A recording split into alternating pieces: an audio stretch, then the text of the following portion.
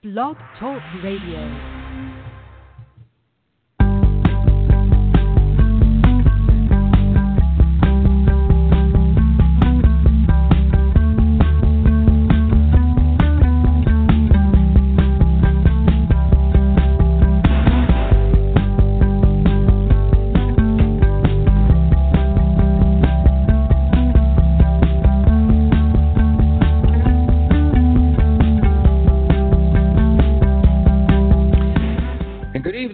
Welcome to Guys Radio. This is your host, Robert Manny, welcoming you to the show. We've got a great show for you this evening. Our special guest is Francine Vale.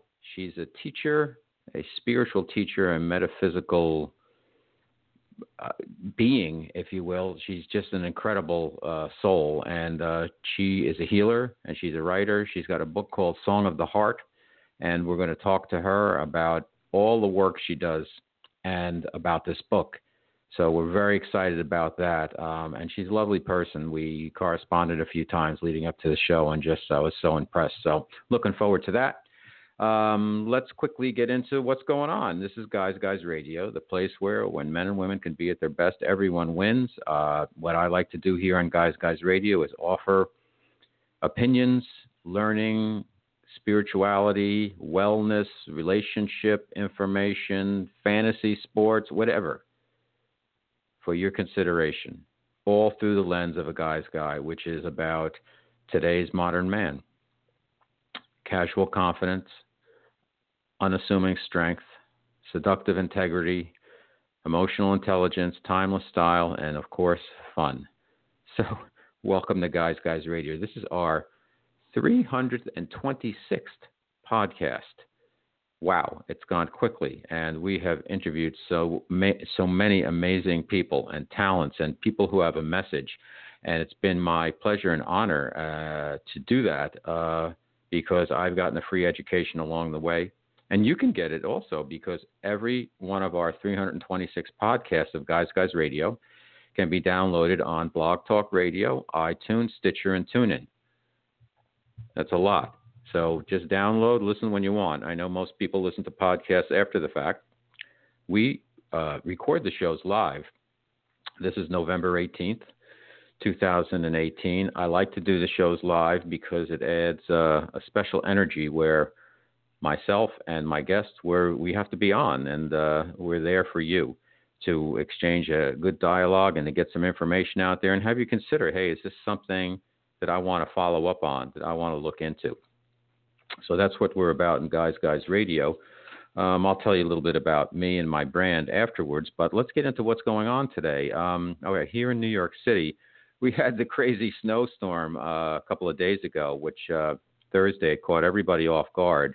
All of the weathercasters said, oh, a little sprinkling here and there, maybe a couple inches upstate. Wow, bang! It was like about 5 inches, and the city came to and the surrounding areas, particularly Jersey, came to a grinding halt, and there was mayhem.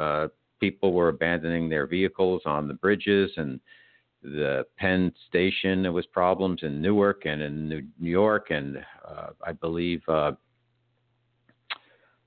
Authority, 42nd Street was closed. It was just a disaster for people where the city did not respond well. They weren't prepared. They listened to the forecasts and they thought nothing was going to happen, and they got caught off guard. It happens, but better safe than sorry. If you're going to do this job, you have to make sure the salt spreaders are ready just in case, and they weren't.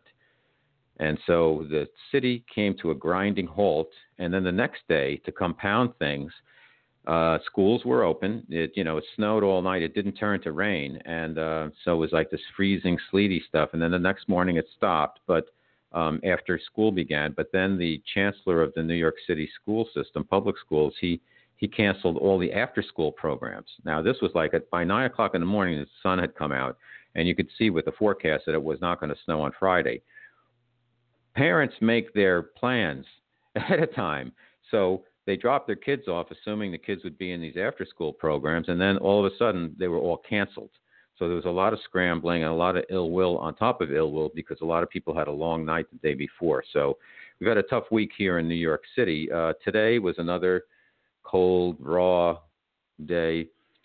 It's amazing. I don't like to harp on the weather, no pun intended, but we have had cloudy, overcast, dreary weather almost exclusively since September 1st, since Labor Day. We've had a couple of nice days, and we had one or two spectacular fall days, but that's it.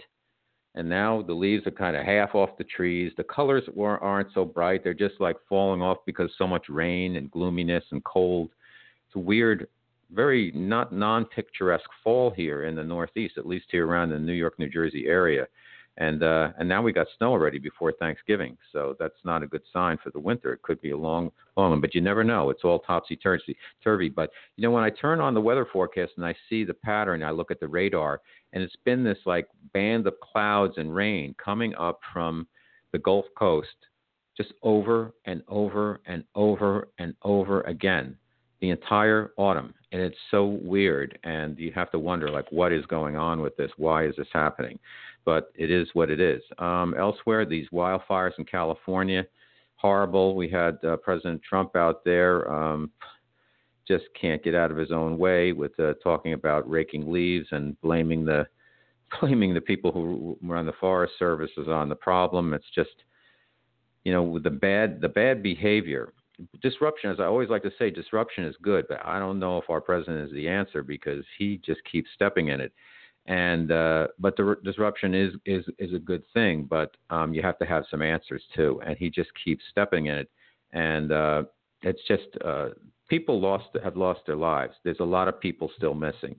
This is serious stuff, and you can't be a screw up and go out there and not really know and understand the issues and what's going on and not have empathy. And I think that's the biggest problem with people who are, as they say, libtards, that they don't have. They don't feel that Trump has empathy, and he's not a uniter, that he's a divider. And I think he could make that argument. He has some ideas that don't get a lot of publicity. He's anti-vaccine, whether you're pro or con. I have a 5-year-old. They get a hell of a lot of vaccines. It's like, wow. So I'm not sure if we need that many, and that's not all of them. And also, he's working on a bill to lower prison sentences and get rid of some of the old Rockefeller laws and things like that. So that's a good thing. Border security is a good thing, but a wall, to me, is not a good thing. It's like, it's impractical.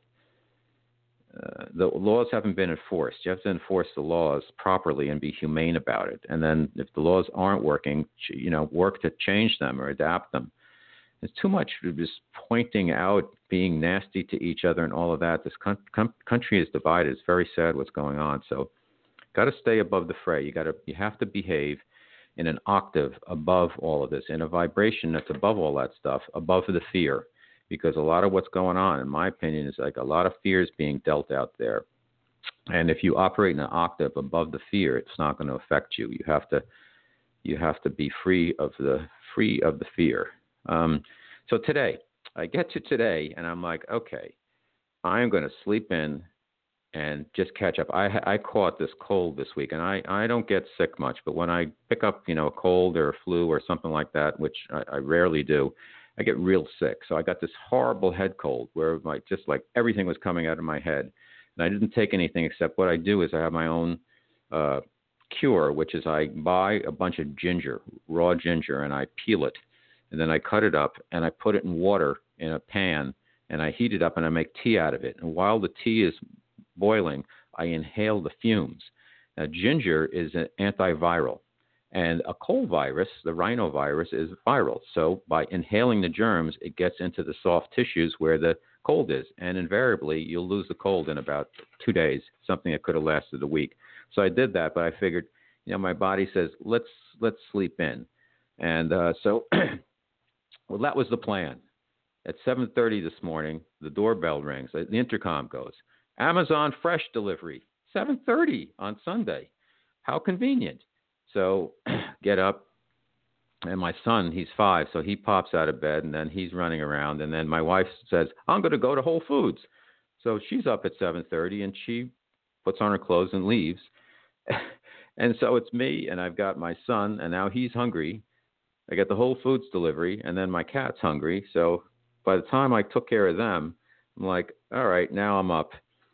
I couldn't go back to sleep at that point. So then my son, what does he want to do at 8 a.m.? Play Parcheesi. So we played Parcheesi at 8 a.m. And so it goes. So wow, what a day. Anyhow, not that exciting, but it was interesting. So what else is happening out there? Well, a lot of football today. I watched some football with my son. He's kind of into it. I showed him the Thanksgiving Day parade on YouTube. I said, because this is one year, my family has kind of fragmented, as a lot do. And I now, looking back, realize how lucky I've been by having a family who's gotten together and celebrated Thanksgiving as a big group for my entire life until this year.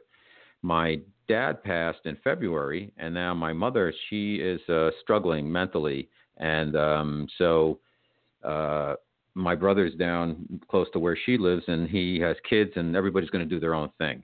So I'll pop down and visit her, but we're not going to all get together. And it's interesting, too, because my wife and I are pescatarians. We don't eat meat anyhow. So I used to love Thanksgiving. We'd have the Italian appetizer course, so we'd have a pasta course, and then we'd have a stuffed turkey, and then I stopped eating meat. And it became a whole different ball game, because then it's just a lot of carbohydrates there on the plate. I'm not a big green beans eater, or I don't really go crazy over carrots either. But I like salad, and Thanksgiving, it's like it turned into, well, I'm not going to eat the stuffing because it's got meat. I can't eat the turkey. It's meat. We're not having the pasta anymore. That got cut out, so that's there. So what is left? There's sweet potatoes and bread and salad. So anyhow, to compound that, I've been on my process of elimination diet this year. I developed this diet where it's my own idea, and I said, okay, I'm going to develop different levels of it where you give up something. Well, the one level is you give up something every month throughout the year, and it's aggregate. So each month you give up something else, and it adds on. I said, well, I'm going to do the advanced level. I'm going to put myself through the test. If I can get through a whole year and see what I learn, then I'm going to really do something with this. So I'm on week 47 now, and I've given up something for 46 weeks in a row. And now I'm finally rounding the turn towards the end of the year, because, you learn a lot. I learned that a lot of my cravings were for sugar, like most people's are. Today I gave up granola, because I started eating organic granola, because I had cut out so many other sweets that there wasn't that much left that was going to satiate my sweetie tooth, so to speak. So I figured that's got to go. So I gave that up. So I'm every week now, I'm trying to figure out, okay, what do I give up next? What is left? What else can I give up? Because I gave up pizza recently. When I'm with my son, all he wants to eat is pizza. So I'm staring at that pizza all the time. When I was eating it, then I just said, I'm going to give it up. So I gave it up. And now there's just 5 weeks left. I have to give up 5 more things. So we'll see how it goes. The first thing I gave up was alcohol. So I haven't had a touch of alcohol the entire year. And I'm not a big drinker or anything, but I like some wine, and I like some tequila now and then, but none. And anyhow, I've been blogging about it, and I'm putting together a book about this, and a short book, but it's a lot of fun. And what I've learned is amazing. I didn't realize how many lessons I would pick up, and it's just something that just came to me, like a lot of things. And now as I'm talking about it, I feel a vibration. This is a really good thing. So anyhow, working on that. What else? We're in the middle of the NFL season, so again, a lot of people watching football, fantasy football, kind of turning towards the playoffs. And so many people in this country are into it. It's such a big distraction, but people love it. And so that's about it. It's been a good week. Now we got Thanksgiving coming up on Thursday. There'll be the big getaway day on Wednesday. And we're going to be here in New York City. I showed my son, as I mentioned, YouTube of the balloons and the floats for Thanksgiving. I said, you want me to take you to the parade? Or I said, it's also on TV. He's like, let's watch it on TV. So it's really crowded. And you're just pretty much staring up. But I've never done it, so I'll see if I can convince him this week. So anyhow, that's my week, and that's what's going on. And I hope everybody's going to have a great Thanksgiving. So let's take a super quick break, and then we'll bring out our special guest, Francine Vale, and talk about her book, Song of the Heart. You're listening to the Guy Radio. All right, we're back on Guys Radio. Let's talk about our guest and her book. She's one of the most unique beings, I'm going to say, because she's a human being, but I think she's got a history of coming from other places also, and a lot of light work. And even though she was born in the Bronx, her name is Francine Vale. She wrote this book called Song of the Heart. It's a big, chunky book. I went through the whole thing. And it's fascinating because it's broken into two big parts, and then it's got some angel messages at the end. And wow, every page I turn, I'm like, amazing, amazing, amazing. And so I have more questions that we'll be able to get to, but let's get going. So she was born in the Bronx, and she was married and had children, and then she was in business with her husband. And then in 1991, her spirit guide revealed himself to her, showing Francine images of her true, authentic self, a golden light being, spoke of their home planet, and reminded her of her destiny on Earth. And in this way, with spiritual guidance and utmost gentleness and loving kindness, through experiences of profound wonder and teachings of profound wisdom, all while maintaining relationships and holding on to her New York lifestyle until it no longer could be sustained. And then her life was changed forever. And we're going to get into that. So just an amazing person. So I can't wait to bring her out here right now. Hello, Francine. Welcome to Guys Radio. Hello. Good evening, Robert. Thank you. It's very entertaining listening to you. And I sympathize with you. You had me laughing a few times. I love the way your day started. Just perfect. You said your guide wanted you up. Your guide wanted you to get out of bed. You thought you wanted to be in bed. But your I know. He said, get up. Yeah, it's interesting.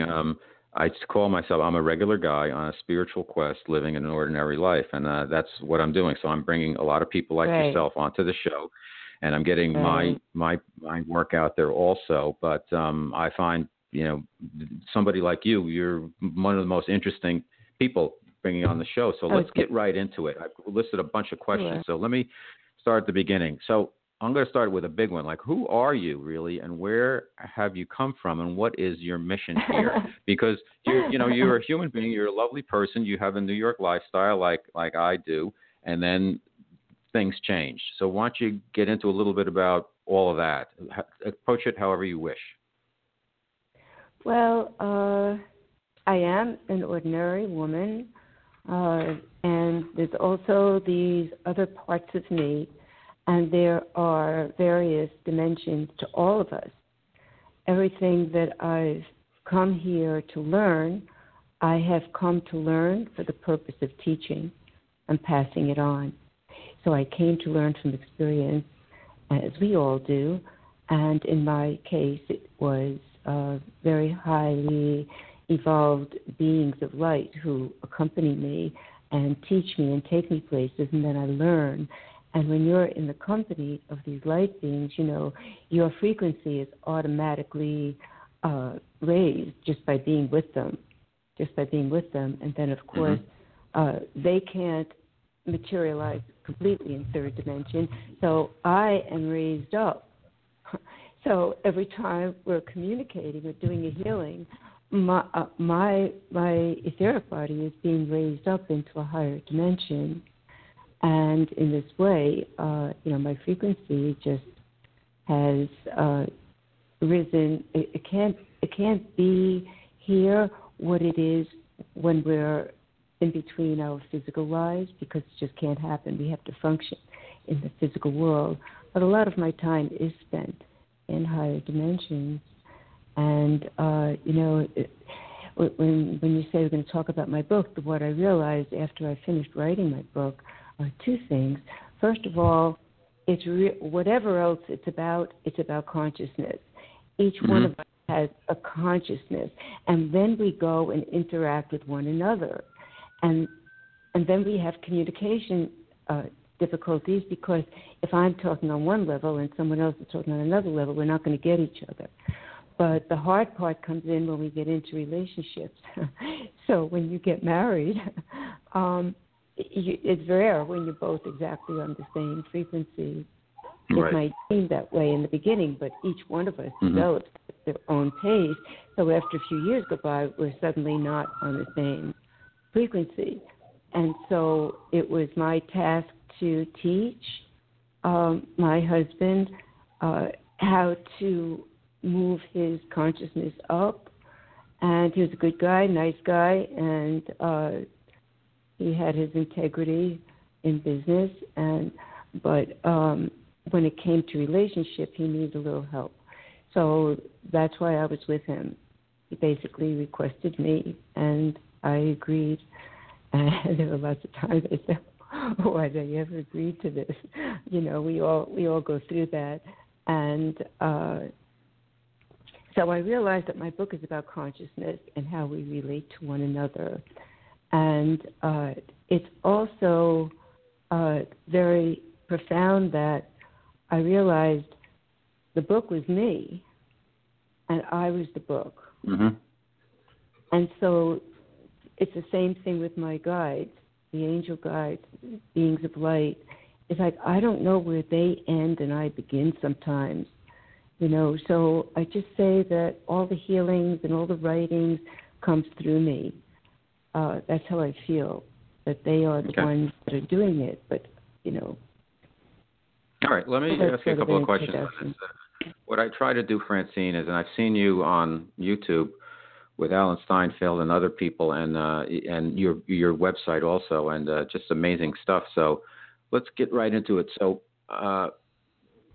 when you first had your 1991, does light being show up? Was that the first time you've had this type of experience? What did it feel like? What did you think? Were you accepting? Were it like, who are these? What's going on? Who are these people? Who are these beings? What's happening? Or how did it all kind of come about? For the common person listening to that, they're like wondering, like, well, how would I? Everybody puts it into their own frame. So how did you relate to all of that? Well, when I was actually, it wasn't the first time, because when I was 3 years old, an angelic being showed up next to me. I was playing with my dolls and sitting on the floor, rocking them in a cradle, and suddenly I felt this presence in the room, and so I looked up, and I didn't see anything, but I felt the presence of an angel, and she spoke to me, and I have the vibrations in my body when I talk about them, so while I'm talking to you, I'm feeling it. And she said, Francine, why do you love your dolls so much? They are inanimate objects. It is your parents who need your love, Francine. And you are the only one who can heal them, because you can give them the kind of love that they need to heal. And so with that, even with a 3-year-old mind, I understood what she meant. And so I began to be very aware of helping my parents heal from their childhood. My father had been an orphan, and my mother, her father died when she was young, and she became the mother of the household while my grandma went out to work. So they both they were young, and they did need a lot of healing. And so I found myself doing all kinds of things to heal them. And when I think back on at the time, I just took it for granted. But when it was happening, you know, I took it for granted. But later on, when I look back on it, it's kind of amazing. There I was. Yeah, 3 years old, like. Mm-hmm. 4 years old. So one of the things I used to do, and I never talked about these things, never. I never mentioned my guardian angel. I never said what I was doing. I felt nobody would understand, and it would kind of spoil it if I told them. It was better for me to just work quietly. And so I would go back in time to my father when he was a little boy, and he was in the home. He grew up in an orphanage. And I would lean down. I saw myself looking like an angel, a fully grown angel when I was a kid. And I would whisper in his ear that I put my hand on his shoulder and whispered in his ear that a better life was waiting for him, and that lots of people were going to love him and he would have a good life. And I would do that to comfort him, to help him get through his time of suffering and things like that. My mother would sit on the windowsill to wash the windows. We lived on the 4th floor. Everything had to be immaculate. And I would stand there so frightened she was going to fall. And I would send out a rope of golden light, like a lasso, and put it around her and hold that rope close to my chest. And as long as I stood there holding that golden light rope, my mother was not going to fall. And then when my father would come home from work, she would say, I don't know why Francine follows me around the house like that. Mm-hmm. And now, did you ever mention this to them? Did you ever tell them about this? No, never. Wow. And when you were older, or when they were older, did they ever learn about this? No, I never did. But I did talk about other things, and my father was very open to it, and he had an out-of-body experience, and then he understood. And he said, Fran, all the things that you talk about, I understand them now. And that was later in life. But in general, no, I didn't. All right. So now you had those experiences as a child, and you did some of these things. Then did that kind of like fall off for a while, and then when 1991 came around, you had this other visitation, or were you getting visitations throughout that time, and this was just an epiphany, a big moment in 1991? Yeah, I was used to it. I would see my guardian angel from time to time, feel her presence, but, you have to get in. By the time I met my husband when I was 16, she was still there, but you have to focus on your life on Earth. Right. We have to really be fully in our life. But I was always aware of her presence at moments when I needed her. I would call on her. And I could talk all day about experiences with her. I learned from my guardian angel many years later how every single person has a guardian angel. Now, here's something that most people don't know. That is, your guardian angel is you from the future. And your guardian angel has one task, and that's to keep you on your path so that you will meet your life destiny and fulfill it. So we need to know that so that we can listen when we hear that little voice inside our head. We need to listen. That's our angel guiding us. And any time we can call it intuition if we want, but it's really our guardian angel. So I had an experience when I was maybe 10, 15 years ago, where I'm suddenly back in the Bronx, and a car pulls up, an old-fashioned car, and my 4-year-old self comes out. And she looks up, and I'm standing there like an angel. And she looks up at me, and it's like we have one continuous conversation. She didn't say, who are you? She just was talking to my guardian angel self like we see each other all the time. And she looks at me, she looks up at me, and I see my 4-year-old self. I was like in two places at once. And she says, nobody loves me. And I used to feel that way. So I said to her, I love you, and I'll always love you. And then I comforted her. So that taught me that our guardian angels are us from the future. All right, let me ask you something about that. Some people, there's the higher self. It sounds like what you're describing. I interview a lot of people who are in the metaphysical area, and everybody seems to have a little bit different take on it. So you're saying that the guardian angel, and I'm not trying to put you on the defensive. I just want to ask this question. So you're saying it's ourselves from the future. What about like the keeper of the threshold and the fact that, maybe the higher self is us, the higher consciousness version of us, and then aren't we assigned a guardian angel who sticks with us through life, and then if we kind of outgrow them vibrationally, then it gets replaced with another one or something? Because I've heard all different versions of kind of the same thing. You're the first person I've heard that said the guardian angel is actually you. Yes.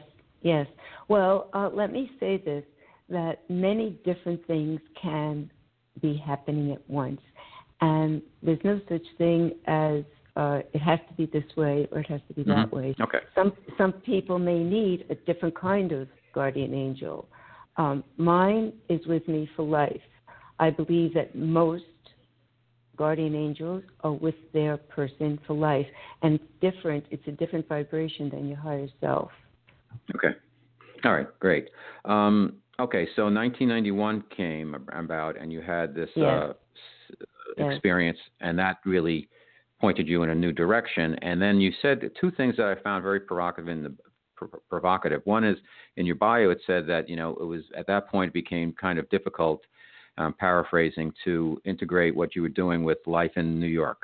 So you kind of got out of there. And the other thing that you said, which in the book, which I found fascinating, that I circled, was that you said that after, not specifically after 9/11, but that there was a toxic cloud over New York. So talk to us a little bit about those things, about how, one, your experience in 1991, two, where'd you go? Why did you have to leave New York? And three, what's going on in New York now? And is there, in fact, a toxic cloud? Is there a low dense vibration here kind of keeping things down? Yeah. Okay, so what was the first thing you said? About 1991, your experience. Okay. 1991. Well, number one was 1990. How did he affect me in 1991? Well, what happened, and why was it? Why did you have to kind of eventually move away from New York? Because the city. Because you went up to Scarsdale, I think, right? Yes, but those two things weren't connected. When my spirit guide came to me in 1991, I had finished with my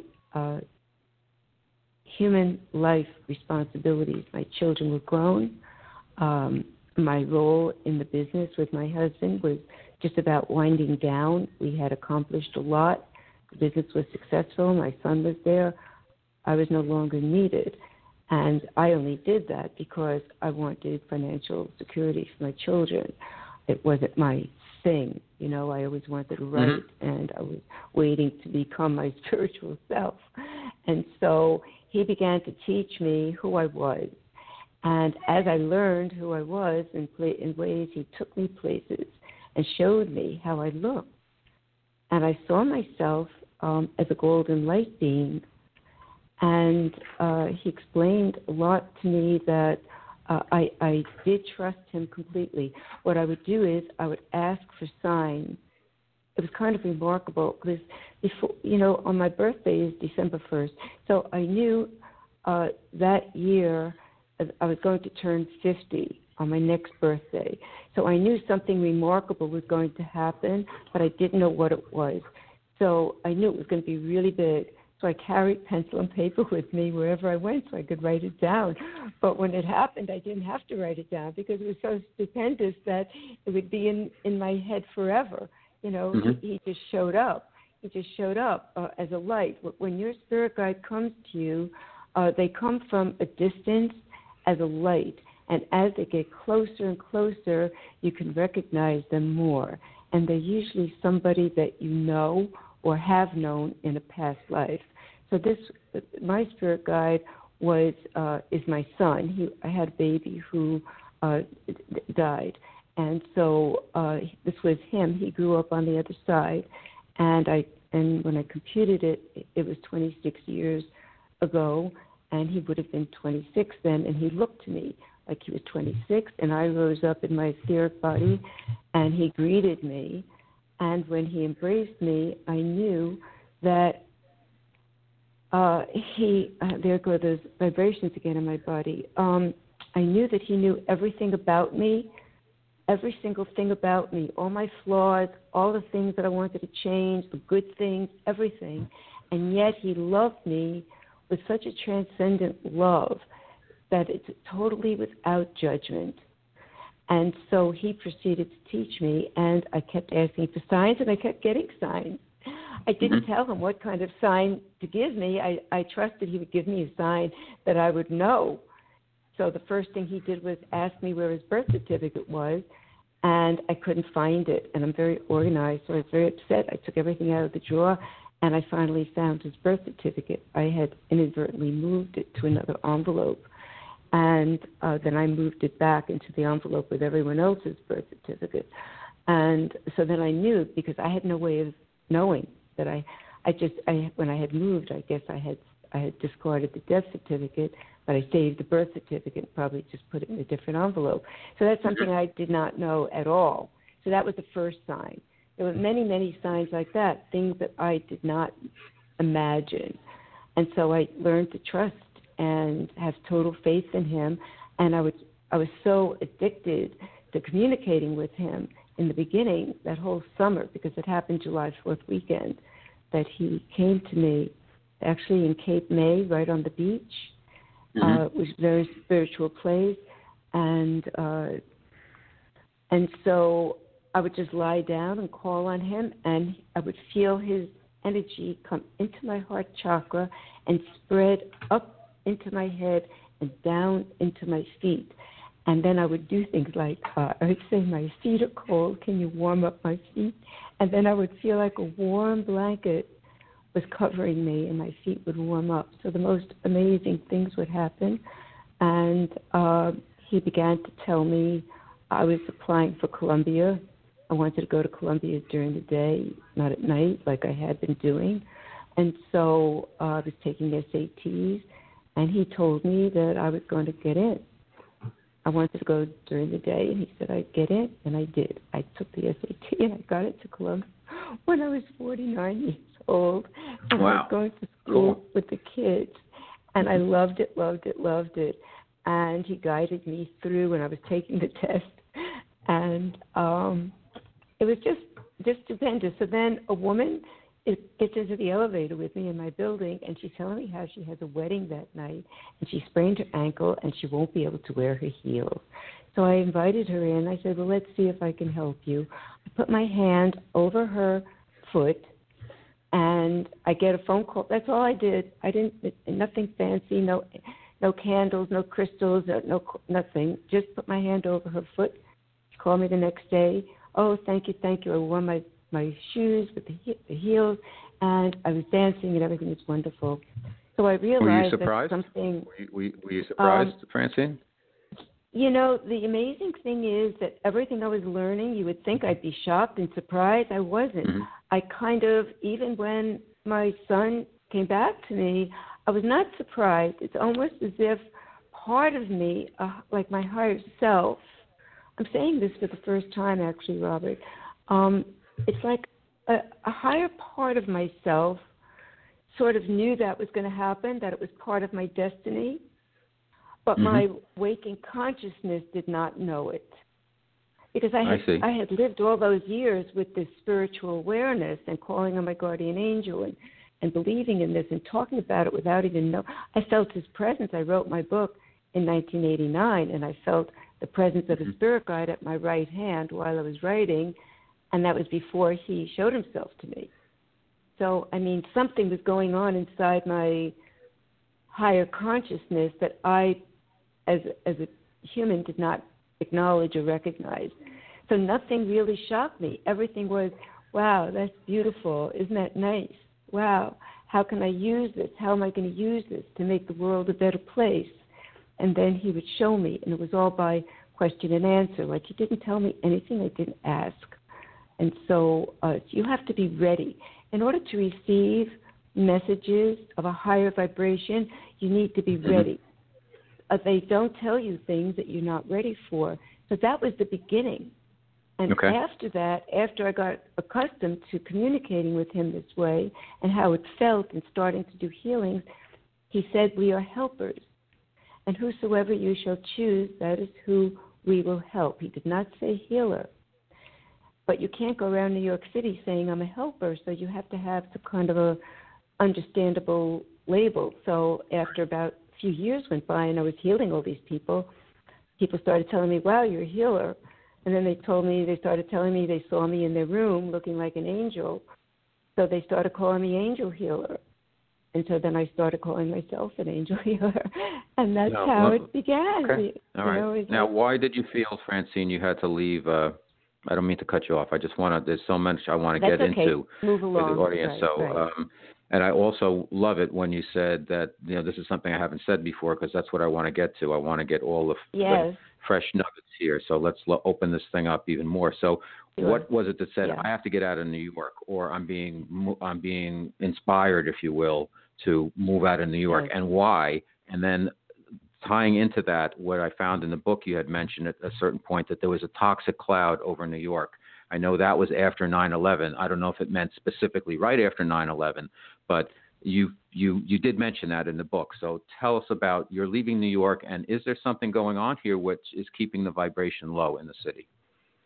Okay, so the morning of 9/11, my husband called me and told me to turn on the TV. And as soon as I heard his voice on the phone, this is where our higher self knows what we don't know yet. So I turned on the TV, and I knew at that very, very moment that life in the United States of America was never going to be the same. I didn't think just New York. I felt the United States of America, my beloved country that my grandma came to, and that's why I'm here and I love so much, is never going to be the same. It's just changed instantly with that. That's true. And so I have a very strong spiritual body, an emotional body, and mental body, but my physical body is fragile. And so people always tell me I look like they could knock me over, and they can. But I got sick after 9/11 because I lived on 3rd Avenue and 65th Street, and it just came right up. And even though the building I lived in was new, the filtration system was faulty because I could smell everything from other people's apartments through the vents. And I kept my windows closed. With 9/11, my windows were already closed, but I felt I'd keep the air as pure as possible. But I feel that it came through the filters of the building. And I got very sick, and I was seeing different doctors, and I couldn't breathe. And they wanted to operate on my sinuses, which meant cut right into my face. And I came home with this mask that they had made for me, so they keep my face still. And I looked at that mask. I looked into the future, and I felt my guides telling me to throw that mask down the incinerator. You're never going to do that. And it's a lot easier and healthier to leave the city. And so I had this gorgeous apartment that I had decorated, and I loved it, and it was very nice. I put it on the market. I sold it, and I moved. I was thinking of where to move. I was going to move to Arizona. I was going to move to North Carolina, all these places, but I'm really a New York woman. I love New York. I just love New York. I couldn't bring myself to move so far away. So I decided to try Westchester. There's lots of trees and grass, and it's not as congested. And so I did. I went up to Westchester to get better. And actually, I started to get better very, very quickly. Great. Very quickly. I was breathing better, and I felt better. And I stayed up there for about 4 or 5 years and came back. Now, regarding the toxic cloud, when I used to walk up Fifth Avenue, the years that I was working with my husband and my spirit guide came to me, I was living on right off Fifth Avenue and 53rd Street, where the museum is, Museum of Modern Art. That's where we lived. And so I would walk up Fifth Avenue a lot, and I would see, whatever the weather, I would see this dark cloud as I looked north. The sky is blue, but when I looked north, I would see a dark cloud. And this went on day after day after day. And I just felt, I didn't talk about it. I don't believe it's really great to spread negative things because it creates a negative vibe and then people get frightened. But just for educational purposes. So I saw this dark cloud. And what year? About what year was this? Well, this was I lived there in the 80s and the 90s. I lived there for 16 years. So it was mostly 1983 to 1999. You saw the dark cloud then? You saw it then? Yes. I would see the dark cloud.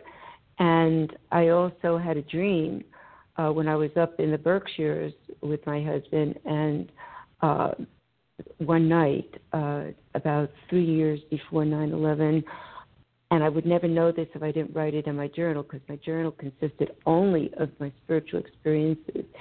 And so I wrote it down. So I had a flying dream, but this was not a dream. This was like so real. I was flying from the Berkshires down to the tip of Manhattan, and I'm up in the air next to a big building, and I look down, and I see there's only ashes. What I saw was the scene. I saw the scene. Everything was white. I saw the framework that was left, and I said, what happened? What happened to my city? And I look out toward the Statue of Liberty, and I said, I know where I am. There's the statue. But what happened to the World Trade Center? Where is it? And I was so perplexed. And there was a building there that I was hovering in front of with a big window. So I go through that window, and now I'm in this room, a very, very luxurious apartment, and I'm standing there, and I see that the table, the tea set on the table, everything in the room was covered with this white powder. Mm-hmm. And I said, what happened? So that was very significant, because when 9/11 happened, and it was on all day long, we all know that, and I was sitting at my desk, I could not function. All I did was sit at my desk with the TV on and go through my journals. And I come to this page where I had written what I saw that night. And it was about that week that I got up to that part. I was so surprised when I completely forgot. If I hadn't written it down, there's no way I'd remember. And I described the room. And that week, the New York Times published a photograph. And it was inside that room. There was that room with the white powder, with the tea set, with the table, with the fireplace. Everything was there. Can you imagine? Can you imagine this? Yeah, so no, I can't. But I mean, I believe you. But like, wow, that's pretty amazing. That was shocking. Yeah, that you was. still see, so I Francine. knew this. Yes. Go ahead. So that just told me that it had been in the works.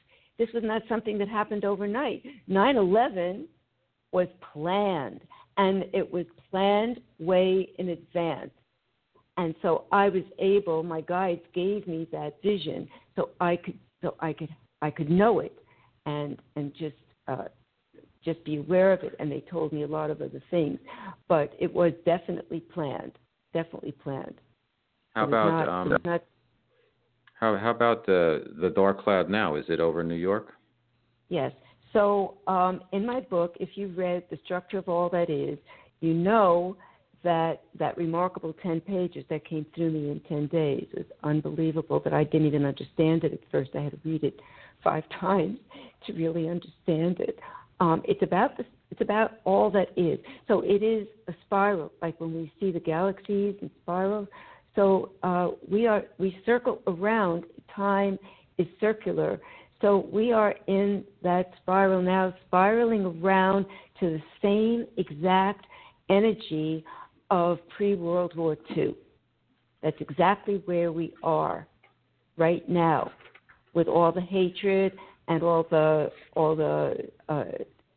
racism and all of that that's going on, and all the things that we see all around us. And this is all that happened in the early 1930s, before fascism was taking over Germany. So there is a dark cloud. Yes, now, like you were mentioning this before. Like, I worry because sometimes where I live now, on the Upper West Side, I look east and I see a beautiful blue sky. But there are many, many days, and it's been like this recently, I have to say, where the sky is blue, but there's this huge dark cloud where there's a little strip of blue, and then the rest is like a black cloud. Mm-hmm. And I'm seeing this, and I'm thinking, is anybody else seeing this? Like, what kind of strange thing is that? What is that? It's like a solid black cloud, and the sky there's a band of blue, like a stripe, beautiful, beautiful blue, and the rest of the sky is obscured by this black cloud. And once in a while, like you mentioned in your intro, there are days that are just so lovely, and then it's not there. But there are other days that I don't know if I'm seeing this metaphysical black cloud like I used to see, years ago, or if there really is that kind of a cloud over there. Nobody else is talking about it. And I don't want to frighten people, but that's what I see. And I feel it. It's energetic. It's not just that I'm seeing it. I'm feeling this terrible, energetic black cloud. And the only thing that can melt away the darkness is light. So it tells me that the light is so needed. All kinds of enlightenment. People are moving up in their consciousness now. We're all becoming so much more keenly aware of what's going on with all the revelations, and people are learning about fake news and misinformation, disinformation, wondering, was it always like this, or am I crazy? Was the world going crazy? All of this stuff going on. So it's forcing people to decide what kind of a world do we want. That's the question I've been asking in all my groups. All I do, I've done a lot of group work, and that's what I say when people bring up conspiracy theories and things like that. It's okay to know about it, but what I say is know about it, but don't live there. Don't live there. What kind of world do you want? That's the world we need to keep in our consciousness. This is consciousness is so important. And the dark side is a real thing. They know. They're very, don't think the dark side is not smart. They are very, very, they're brilliant, actually. The dark side is quite brilliant in the dark way. And they understand human psychology very well, and they understand mass consciousness better than the average person does. So if we have a lot of people in fear, then that adds to the darkness. You know, lately people are saying how they go down the rabbit hole, and I say to them, why in heaven's name do you want to go down the rabbit hole? It gets darker and darker the further down you go. You're getting further away from the light. You want to be in the light. You want to keep your consciousness in the light. Visualize the world you want, a world of love and peace. Keep your mind on that. Read books that are about that. Read highly evolved spiritual books. You know what it is, Francine, that people don't, a lot of them, it's like Make America Great Again. People don't want to know. They're afraid of knowing that maybe everything they've been sold is a bill of goods. And so they're holding on tighter than ever because they don't want to take the chance. Their consciousness says, we don't want to know the truth. We'd rather just be wrong. But at least, there's a comfort in that fear versus what I think a more enlightened person would say is, I want to know the truth because that's all there is. And the truth exists at a higher octave. And so just let's get there. Let's free ourselves from the fear and let's really find out what's going on. And then we can make our decisions moving forward based on that. But a lot of people don't like change. And they're really, I think, digging in and saying, no, we don't want it. We want to go back to the way it was instead of, which you can't do. It's now and it's moving forward. So even though we experience time linearly here in this dimension, people are afraid of change, and they're afraid of like the embarrassment of like, oh my God, I just believed in Santa Claus my whole life. And it doesn't have to be that way, but unfortunately a lot of people are very resistant. What do you think of that? I think you're absolutely right. But what is happening is, let me say this as clearly as I can. What's happening is we are being pushed because this is the end of a cycle. And as we started speaking about our guardian angels, we all have our guardian angels. And we are being forced to deal with all this darkness. And the question that we are being asked metaphysically is, how much do you want to take before you decide to accept the light and the truth? Because the truth is in the light. The truth is, this is misinformation to think that you're going to find the truth in the dark. You can't find anything in the dark except get darker and darker and get yourself sick. So the truth is in the light. And every ancient spiritual master has told us that. Right now I read very slowly every day one page or one paragraph of the Emerald Tablets, which is by Thoth the Atlantean. And if you read that, one paragraph is enough to send you into a higher place for about 3 days. So okay. I read that. And who's it by for our listeners? Who is it by? The Emerald Tablets.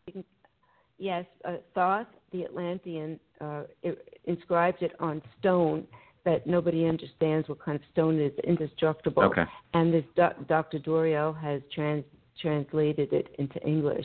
And it is the highest wisdom, and it happened in Atlantis. It is the wisdom from Atlantis.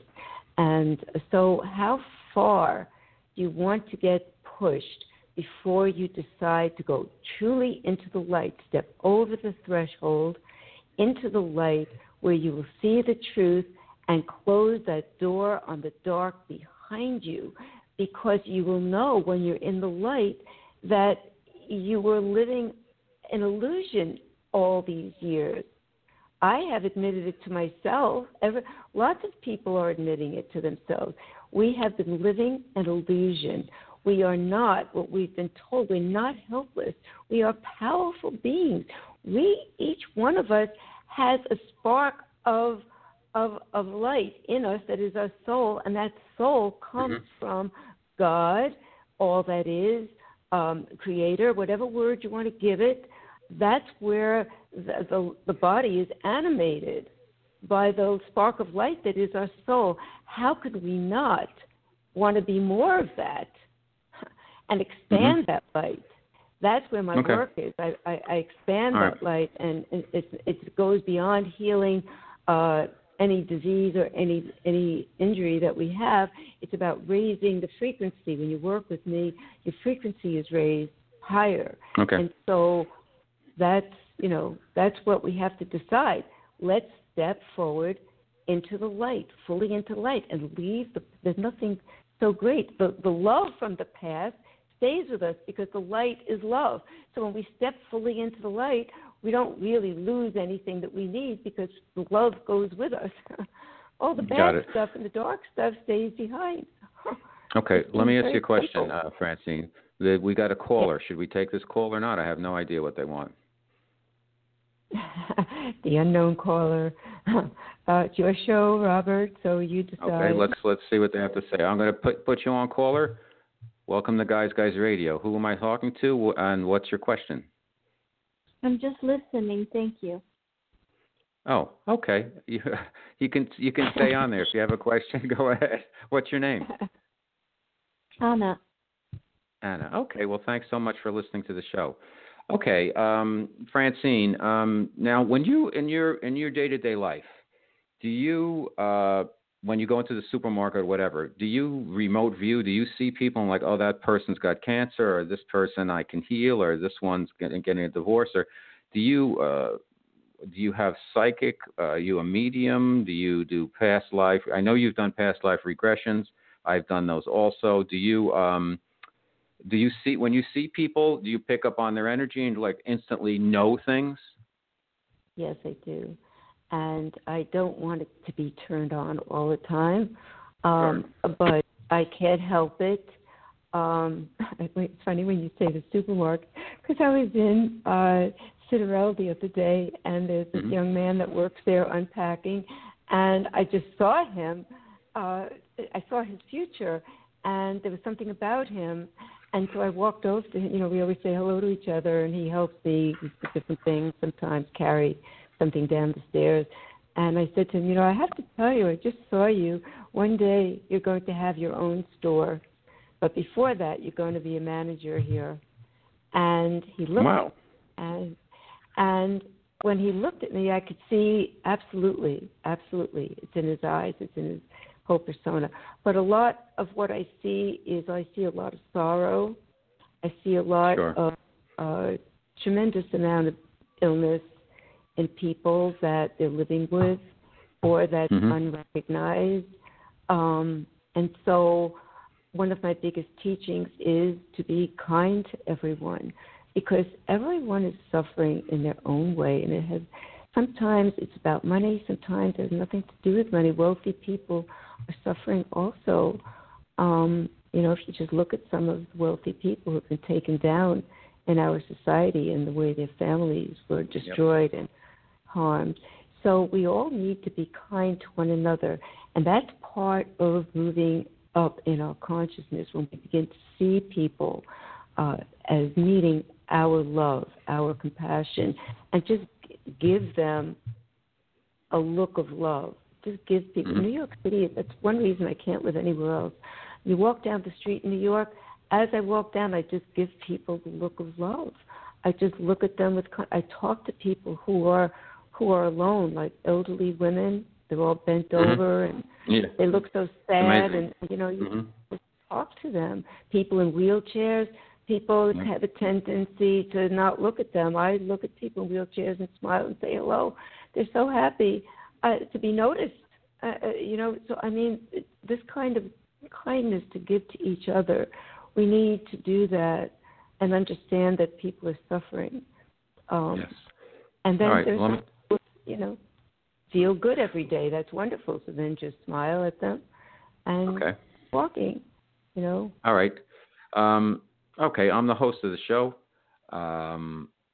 We've been on the air for close to an hour. What do I need to know, Francine?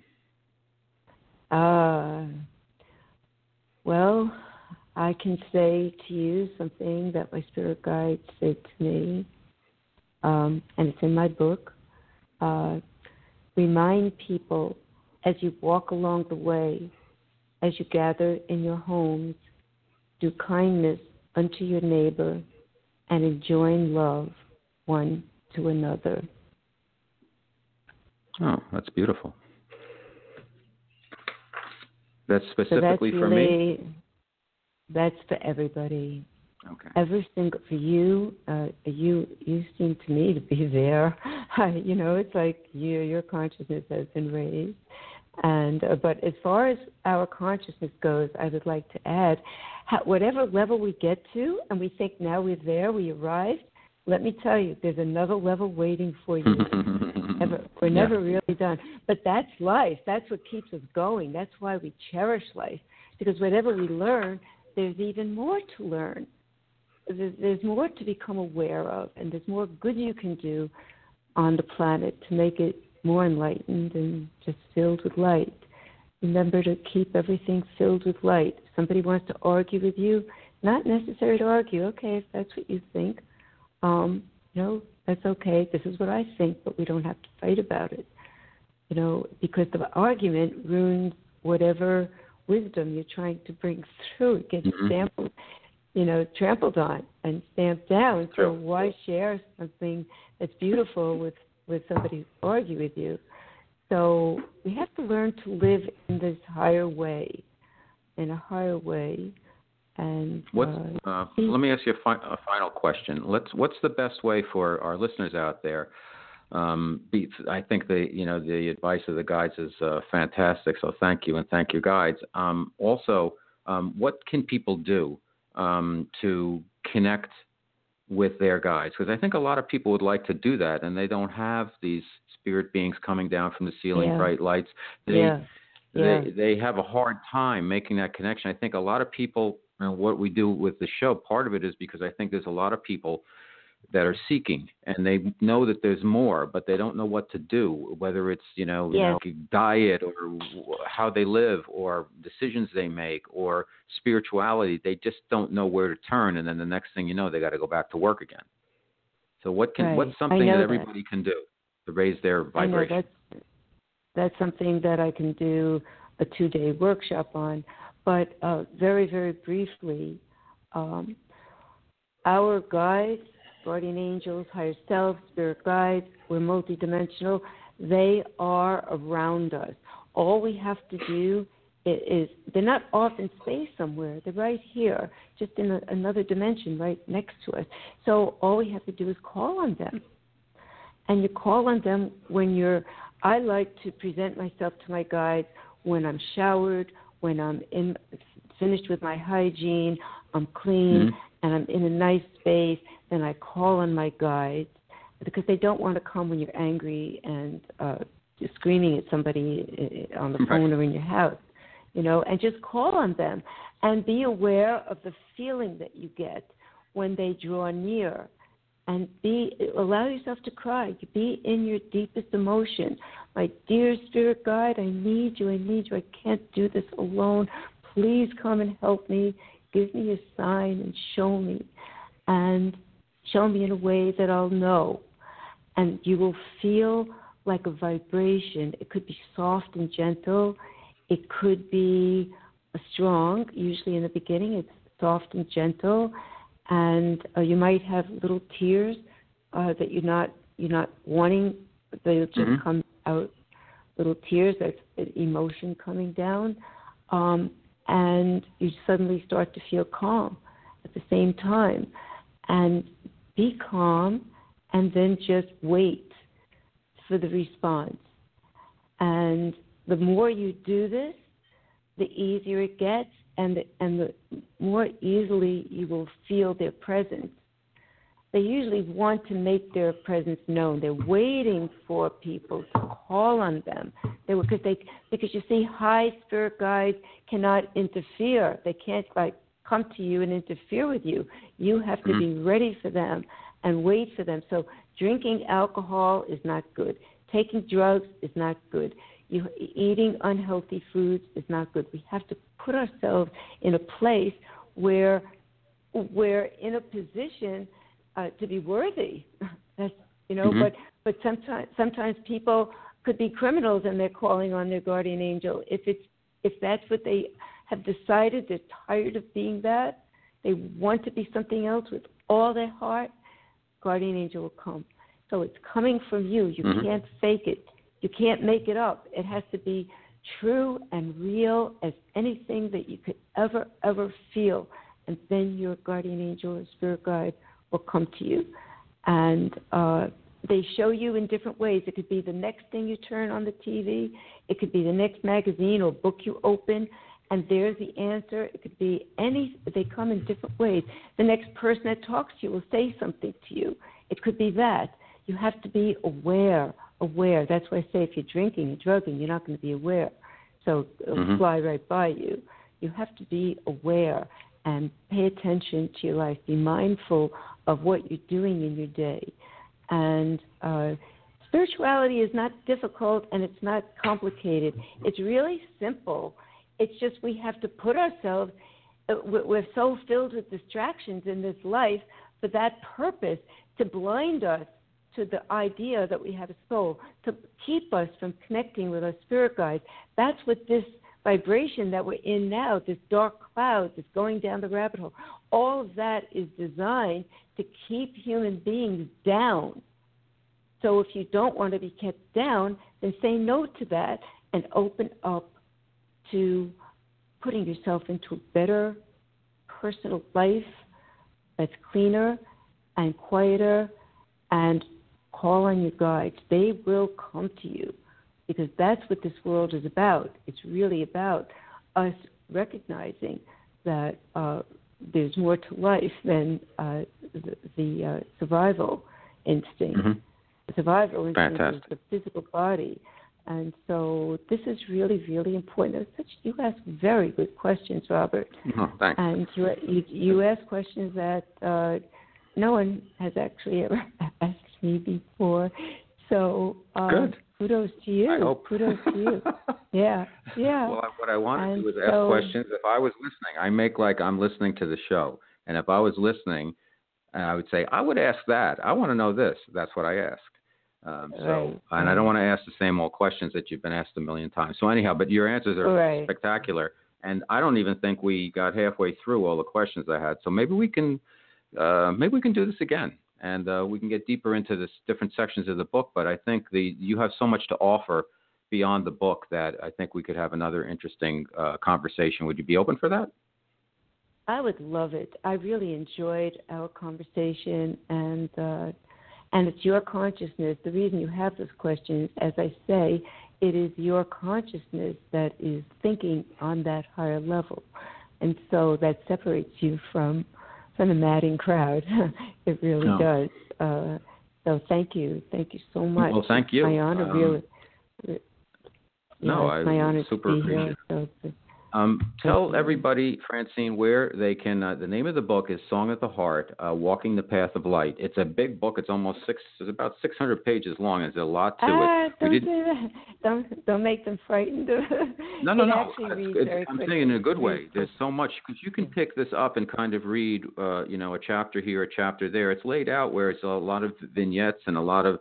It's just really interesting, and it's very digestible. And I just found it fascinating. So great work. Why don't you tell everybody where they can find the book, your website, your workshops that you do, etc. Okay, so right now my webmaster is shifting my website over to SiteGround from GoDaddy. So it just is being fixed up a little bit right now, but you can go to my website in another day or so, FrancineVale.com. Probably it's okay by now. FrancineVale, VALE.com. That's all you have to do. And if you just Google it, for goodness sakes, there's so much of me out there. But the website comes up first. And then I have all my YouTubes. And if you go to my YouTubes, you can subscribe. My YouTubes are on the website. But I don't think you can subscribe from there. But you'll find enough of me out there. If you just Google my name, I don't know how that ever happened. Great. Oh, well, actually, okay. You know what it is? Numerologically, I'm a 111. So I used to say, well, what does that mean? Well, it means that every time I sneeze, it goes on the Internet. So all of that is out there. People are taking their clothes off to get on the Internet. You know how it is. You go on Instagram. It's like everybody's like, look at my butt. I need likes. I wouldn't dare crazy. go on Instagram. I wouldn't it's dare amazing. go on Instagram. I was like, wow, it's like soft porn. It's incredible. I've been hearing about it. My daughter said to me, Mom, you don't need the Instagram. I'll tell you when it's something good. I'll show you. You know what? When I was promoting the show, I was looking for you to see if you had an Instagram account, and I couldn't find you there, so I just tagged you with the usual suspects, the Facebook and Twitter. But that's another discussion. But we didn't get into some of the things I want to talk to you about. Is fear, the importance of fear, portals, Jesus, Satan, ETs. There's so much more. The Temple of Light, your past lives, past life regressions. I've done those as a hypnotist. I've experienced them, and I have so much to say about my experiences. Like the one thing that I got out of it was that I was kind of myself in all of these past lives, just doing different jobs and different forms, but it was kind of me from a personality standpoint. Yes. Really, really amazing stuff. And also I want to ask you about the Crystal Book and Akashic Records and all that. So let's do another hour, and I think we'll have a blast. Let's do it because I love it. I love bringing out the information, the wisdom. Okay. There's a difference between information and wisdom, by the way. So yes, I love sharing that. So definitely a lot of fun. Okay. All right. Well, listen, our special guest, this Guys Radio, your host, Robert Manni. Our special guest has been Francine Vale. Her book is Song of the Heart, Walking the Path of Light. It's fantastic. She's fantastic. I'm so honored that you graced us being on the show. And I wish you a happy Thanksgiving. And, again, we'll plan to do this again. Thank you, Robert. Happy Thanksgiving to everybody and to you. Too. Thank you. All right. Take care. Okay, everybody, That's our show for this evening. We went over. I usually book a little bit extra time, and I did this evening because I thought it would go right to the edge, and sure enough, we went over it. But we had booked the time, and it was well worth it. So thanks for listening. Well, I'm actually back on Tuesday night. We've got an author, August Turak, and his book is called Brother John. It's a monk, a pilgrim, and the purpose of life. Very well-known book. So we're going to have him on Tuesday, and then we've got the Thanksgiving break, and then I'm back the following Monday. So have a great Thanksgiving, and thanks for listening. And as I always like to say, remember, guys, finish first.